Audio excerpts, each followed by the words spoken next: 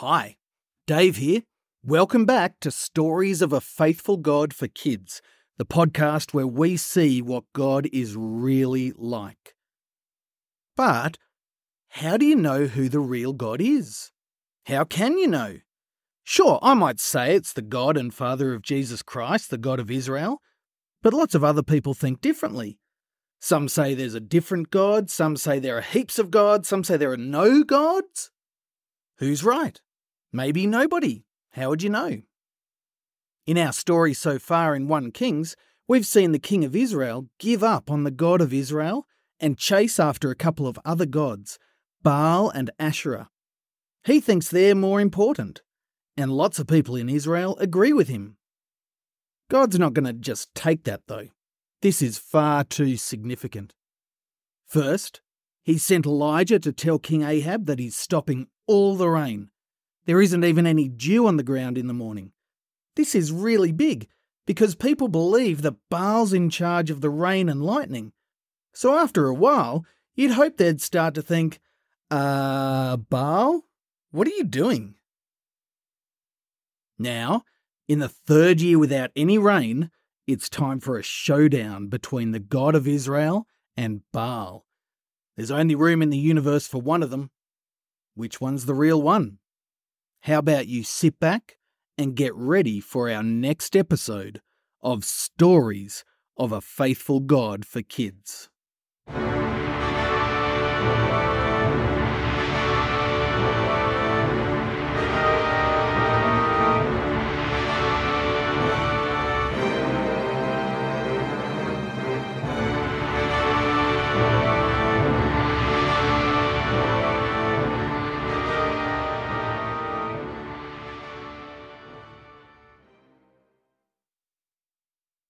Okay, are you ready for the showdown? Here it goes. Elijah's called a meeting at a place called Mount Carmel. King Ahab's there. The 450 prophets of Baal are there. 400 prophets of Asherah are there. And all the people of Israel are there. Elijah gets up in front of all the people and he gives them a really simple speech. He tells them to stop flopping around between Baal and the Lord. Work out which one is God and go with him. This is what he says in verse 21. He says, "How long will you try to serve both Baal and the Lord? If the Lord is the true God, follow him. But if Baal is the true God, follow him." It's pretty simple, isn't it? It's like if you were standing in front of two things. On one side you've got chocolate ice cream, on the other there's a lump of wood. And it's dessert time and your sister's like, "Look, work out which one you want to eat, grab it and go." But you really want to eat both, the ice cream and the wood. It's craziness. But that's what the people of Israel are like. And you can tell from their response. Elijah's put things really simply and obviously. And how do the people respond? With silence. They say nothing. Like when you've been caught doing something really silly and you stand there looking guilty, but you really want to keep doing the silly thing. Elijah says, Okay. Let's have a competition to work this out once and for all. We'll even make sure that it's much easier for Baal than for the Lord. I mean, there's only one of me. Baal has 450 prophets. This should be easy for Baal. Here's what we're going to do. You bring 2 bulls, one for each team. The prophets of Baal can choose first, so I don't sneakily get the better one. We'll both sacrifice the bulls, chop them up and put them on an altar for our God. You prophets of Baal, you pray to Baal, and I'll pray to the Lord.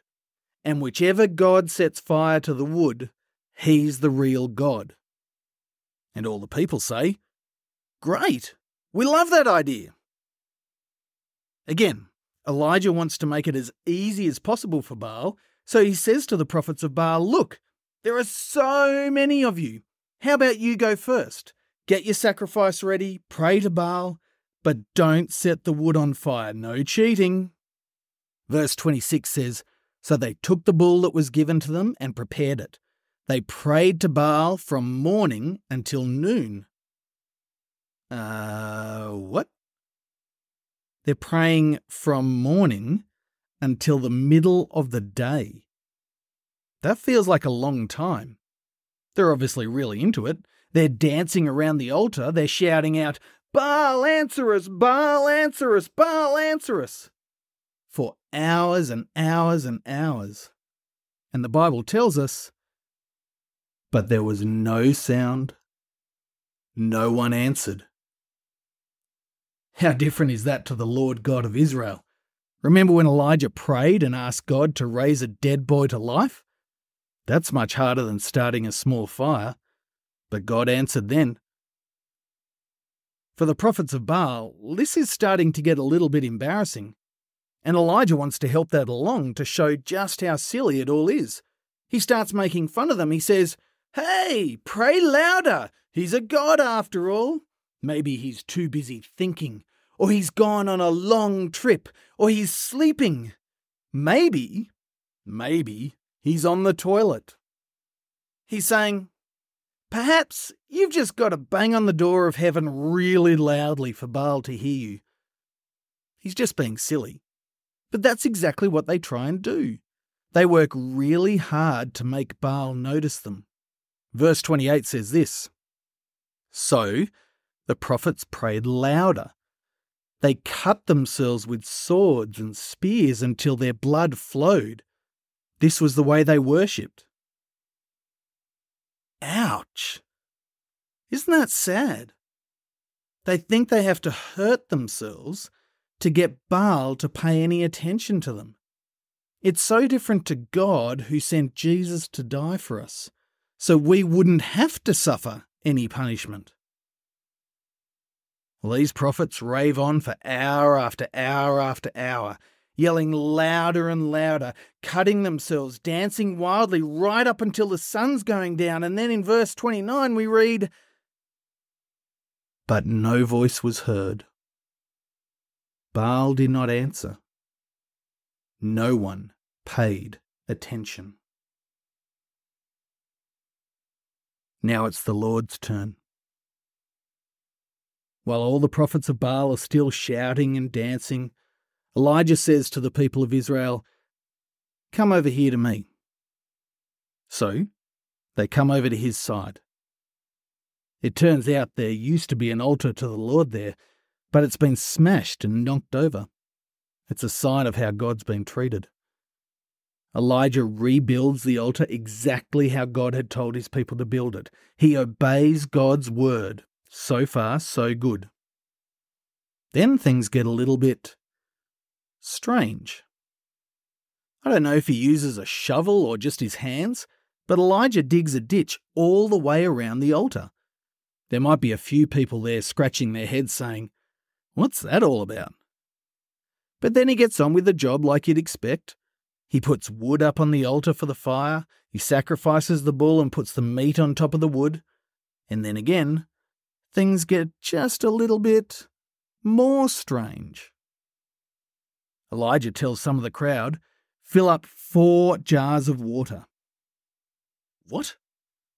Why does he need 4 jars of water? He doesn't need that for the fire. But they do what he says. There's a river at the bottom of the mountain that still has water in it. They get 4 jars, carry them down the hill, fill them up. Water's really heavy, but they carry them all the way back up the hill. And if they thought it was weird before, that's nothing on what Elijah says now.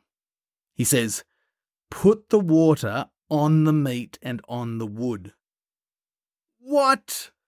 Doesn't he know we're in the 3rd year of no rain? Doesn't he know how precious water is? This seems like a complete waste. And also, doesn't he want it to catch fire? You don't put water on wood to start a fire. You use it to put a fire out. But they do what he's asked. And then Elijah says, "Do it again." So they take the jars back down the hill, fill them up with water, carry them all the way back up the hill, and again pour the water all over the meat and the wood. And all the people are staring at Elijah, wondering what he's going to do next. And he looks into the eyes of the water carriers and he says, "Do it again." Down the hill they go, Fill the jars, carry them up and pour the water over the meat and the wood and the altar. Remember that ditch Elijah dug? Well, there's been so much water poured on the altar, then it's run through and even filled up the ditch. This stuff is soaked. Again, this is not how you normally start a fire. This seems like it's impossible. The prophets of Baal couldn't get the fire going when they had dry wood. Plus, there were 450 of them. What's one tiny prophet with a soaking wet altar going to do? Well, Elijah steps forward to pray. Do you remember how long the prophets of Baal have prayed? They've been praying all day, desperately trying to get Baal to pay attention. Elijah's prayer seems really weak compared to that. It only takes about 30 seconds. But in that 30 seconds, he covers everything he needs to. He asks God to prove that he's the real God and that Elijah really is his prophet, not some fake. Let me read it to you from verse 36. It was time for the evening sacrifice. So the prophet Elijah went near the altar. He prayed, "Lord, you are the God of Abraham, Isaac, and Israel. I ask you now to prove that you are the God of Israel, and prove that I am your servant. Show these people that you commanded me to do all these things. Lord, answer my prayer. Show these people that you, Lord, are God. Then the people will know that you are bringing them back to you." Then fire from the Lord came down. It burned the sacrifice, the wood, the stones, and the ground around the altar. It also dried up the water in the ditch. There is nothing left. The Lord's made it so obvious who the real God is. And verse 39 says, when all the people saw this, they fell down to the ground. They cried, "The Lord is God! The Lord is God!"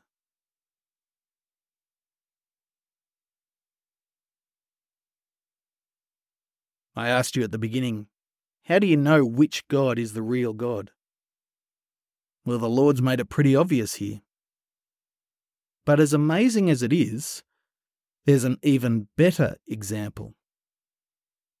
You see, the people there with Elijah, they didn't actually get to see God. But a few hundred years later, God the Son, Jesus, came into the world as a human. And he showed us that he really is God. God miraculously fed Elijah and the widow and her son. Jesus miraculously fed 5,000 men, plus lots of women and children. God controlled nature by stopping the rain and sending fire from the sky. Jesus controlled nature by stopping the wind and the waves. God raised the widow's son to life. Jesus also raised a widow's son to life. He raised his friend Lazarus to life. He raised a 12-year-old girl to life. You know what else he did? He turned around the hearts of people who hated God so that they'd love God. They stopped doubting God and realised that he's a faithful God. You can trust him. If you want to know the real God, the same God who sent the fire on the altar, the same God who made the earth, get to know Jesus. He really is God in the flesh. Back in Elijah's day, everything seems to be fixed. The people have realised who the real God is. God's about to send the rain. Everyone sees Elijah's been telling the truth. But everything's not quite as good as it seems. There was one person who wasn't at the mountain that day. Jezebel. And she's going to be really mad. But that's a story for next time.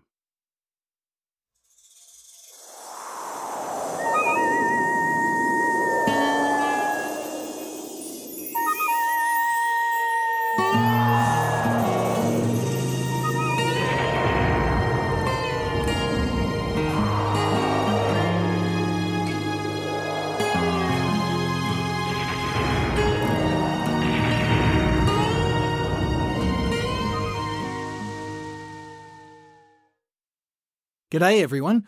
Are you enjoying the story so far? If you are, please make sure to rate and review the episodes on whatever platform you're listening to, if it's Spotify, if it's Apple Music, wherever it is. It'd be great. It would really help me and it would really help other people to discover the show and to say, hey, people are enjoying this and I think I'll give it a listen as well. Also, tell people and share it with people on social media, however you want to do it. Tell people, listen to Stories of a Faithful God for Kids. It'll really be good for you. Also, the website is now live. It's open. It's ready to go. faithfulgod.net, faithfulgod.net. Check it out. You can do a few things there. You can join up to the prayer and newsletter. You can find out more about me. There's a really bad photo of there. Just check it out. But you can find out some information, a bit of my background. You can also get in contact. I want you to get in contact there. There's a contact page. Tell me how you're finding the show. What do you like? Tell me, ask any questions. It'd be really great to hear from you. Also, if you're a grown-up, don't forget Stories of a Faithful God. It's a longer form, you go into more detail, and we're really enjoying putting that together. So, Stories of a Faithful God, don't forget the website, faithfulgod.net, and please rate and review the show. Thanks.